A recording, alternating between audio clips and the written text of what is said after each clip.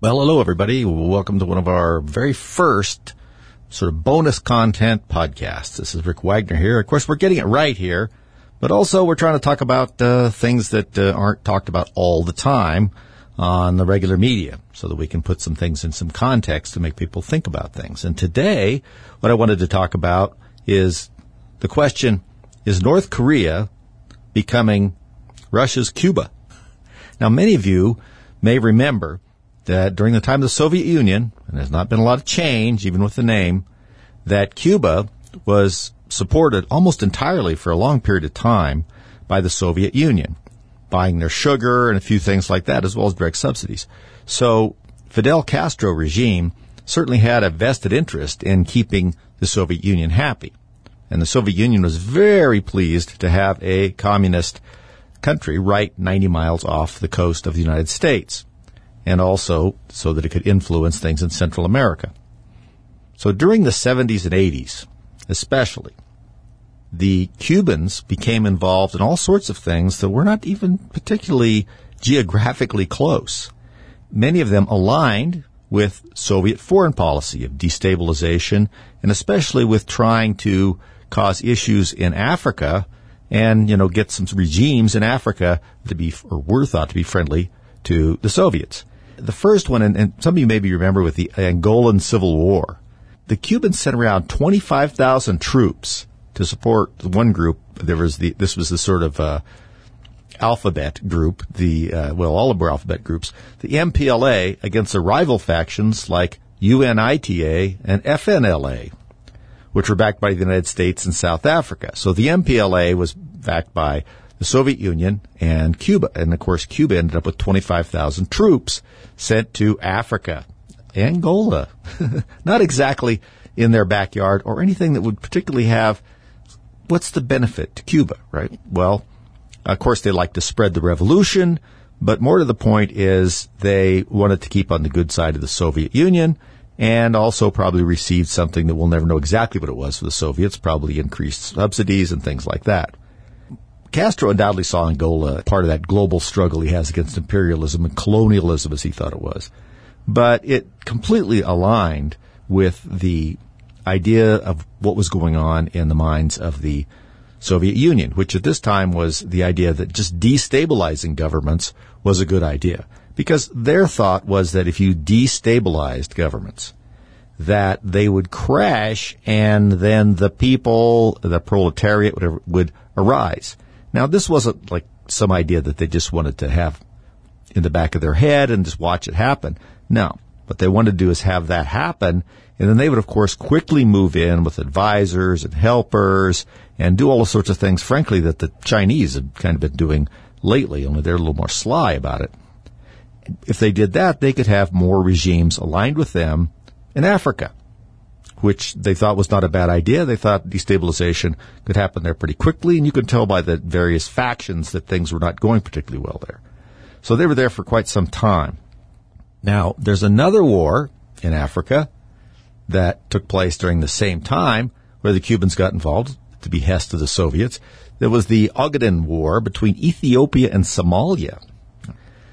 The Cubans played a pretty decisive role there because, as you know, the military in those places, even in the 80s, not particularly effective as some trained troops from Cuba were. Trained troops from Cuba were, in fact, pretty good troops. They had good armament. They were armed by the Soviet Union. They had good equipment, and they were well supplied as well as logistically, partly, once again, because of the Soviet Union. Now, there was a regime that was socialist called the Derg regime in Ethiopia, very much an ally and fit very neatly into the ideas of Cuba and the Soviet Union.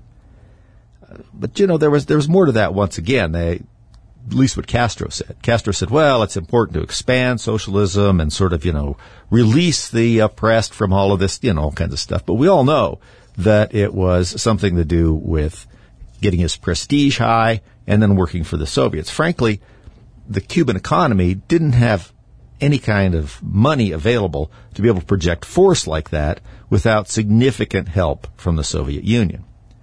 Now, when you get back in our own backyard here, you'll remember Nicaragua. The Cuban advisors and troops supported the Sandinistas down there in the Reagan administration. Of course, the Contras, as we know, were backed by the United States. The support for the Sandinistas is a direct challenge to U.S. foreign policy. That's part of the reason the Cubans did it, and of course, they're helped along by support from the Soviet Union to do this. I mean, what better way to destabilize the United States during this time than to have sorts of problems in Central America, particularly with the Monroe Doctrine. Remember, the Monroe Doctrine was Central America, the United States, this whole area was our backyard, and incursions into it was, in fact, our business. So this was a way of trying to draw us into something. As you know, with President Reagan, we became involved in shipping things down there. There was a whole Iran-Contra affair that was a very interesting kind of triangulation. But the Cuban involvement in all of this is just all very interesting. And the reason I wanted to say is North Korea becoming Cuba is think about what's happening now. Now, this week, Kim Jong-un is taking his train to meet Vladimir Putin. Now, you know, Kim doesn't like to fly. What I have heard is that he doesn't want to fly because he's afraid someone would shoot him down. So he travels in a heavily armored train with troops on board and, of course, all that little stuff that the little round dictator there wants to have with him to make his life enjoyable while the rest of his people suffer really badly. But he doesn't have much money. And the money he has in that country, the resources he has, he's been putting into the military. And the country is just not in great shape. So think about it this way. The Russians would like to have some more troops, especially with this thing that's going on, of course, in Ukraine. They'd also want some more equipment. What is the only thing that North Korea has of anything? A surfeit. Military equipment, soldiers. What do they need? Food. A little bit of money. You know, those kinds of things can be exchanged easily with the Soviet Union. Russia does not have a lack of food right now, especially. They still are producing a lot of that. They also are producing a lot of oil, which can get sent to North Korea. But also they can send them a little money, although they're a little thin on money themselves right now. But they can provide a lot of things that will support the regime in North Korea. And so they can get this surrogate for the North Koreans to help them with armaments and personnel necessary. Now, this whole idea of surrogate wars has been going on for a long time. I mean, really, throughout a lot of human history. You back somebody, maybe the rebels, maybe this side, that side. We all know that. But it really became sort of an art form in the 70s and 80s with all of these things popping up all over the globe and groups being supported by one side or the other. I mean, look at Vietnam. Vietnam, in many ways, was a proxy war against the United States, almost directly. You think the Vietnamese were going to go very far if it weren't for the support of the Chi-Coms, or as we say, the Chinese, the Red Chinese. That's a better way to put it. And to some extent, the Soviets at the time. Tremendous amounts of money and arms were shipped into Vietnam. I mean, they originally were supporting them because they would like to have that whole sector of what we would call the Rice Bowl, which is what it is. It is a very necessary part of raising rice and some other foodstuffs that helps China. They thought it'd be a great idea if they ran the governments down there. We, of course, thought we could have the domino theory. Remember that. If we let Vietnam fall, and this is what I talked about on the radio show last week, then we have all the other things that are going to come into play as well. So we get involved in there. In the meantime, the Soviets are helping with some naval stuff, and the Chinese, this is before the Chinese had a navy bigger than ours, the Chinese are funneling all sorts of arms equipment and just anything, foodstuffs so that they might have that would be used in the theater. And, of course, part of it was coming down the Ho Chi Minh Trail. That was not all of it was in Vietnam, was it? It was in Cambodia. So that was a very similar thing. It just lasted a lot longer, except that in having the two proxies, we started out with South Vietnam. They started with North Vietnam. But eventually, we was over there fighting ourselves. And, of course, people worried that what might happen if we began to really destroy North Vietnam, if China would get involved, like it did in Korea. Remember when we were just getting ready to really thump the North Koreans, the Chinese came across the Yalu River, and that was a big problem. And so many were afraid of that. So these proxy wars keep going on all the time. But it'd be interesting to see how the North Koreans sort of symbiotically cleave to the Russians. Because it's pretty good partnership if you think about it. They have a lot of things they're not using. They're just making them and threatening everybody with them. Russians need some of that stuff, and they certainly need people to. North Koreans can be pretty tough fighters, and they have a lot of military equipment because they don't spend any money on food or any of that frivolous stuff over there.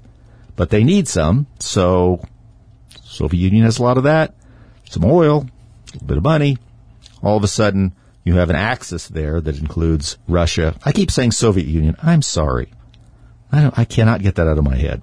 Soviet Union. Jeez. I like it better than Russia for some reason. Russia, China, and then North Korea. I mean, it's not exactly equals, but the Chinese are rapidly seeing Russia as a junior partner. And Russia is seeing North Korea, I think, as a possible junior partner / kind of puppet, maybe, because Kim Jong has really been at the mercy of the Chinese a lot. I think the Russians like to get in there, too, and pull some strings, things they need. So keep an eye on that. I think it's going to be pretty interesting to see the interactions between the Russians and North Koreans. It doesn't get reported a whole lot. I mean, we're getting some now because they're going to have this meeting, but I think it won't be very long before we start seeing North Korean munitions in the theater in Ukraine, and then maybe actually North Korean troops. Eye out for that. Thanks for listening. We'll be back again.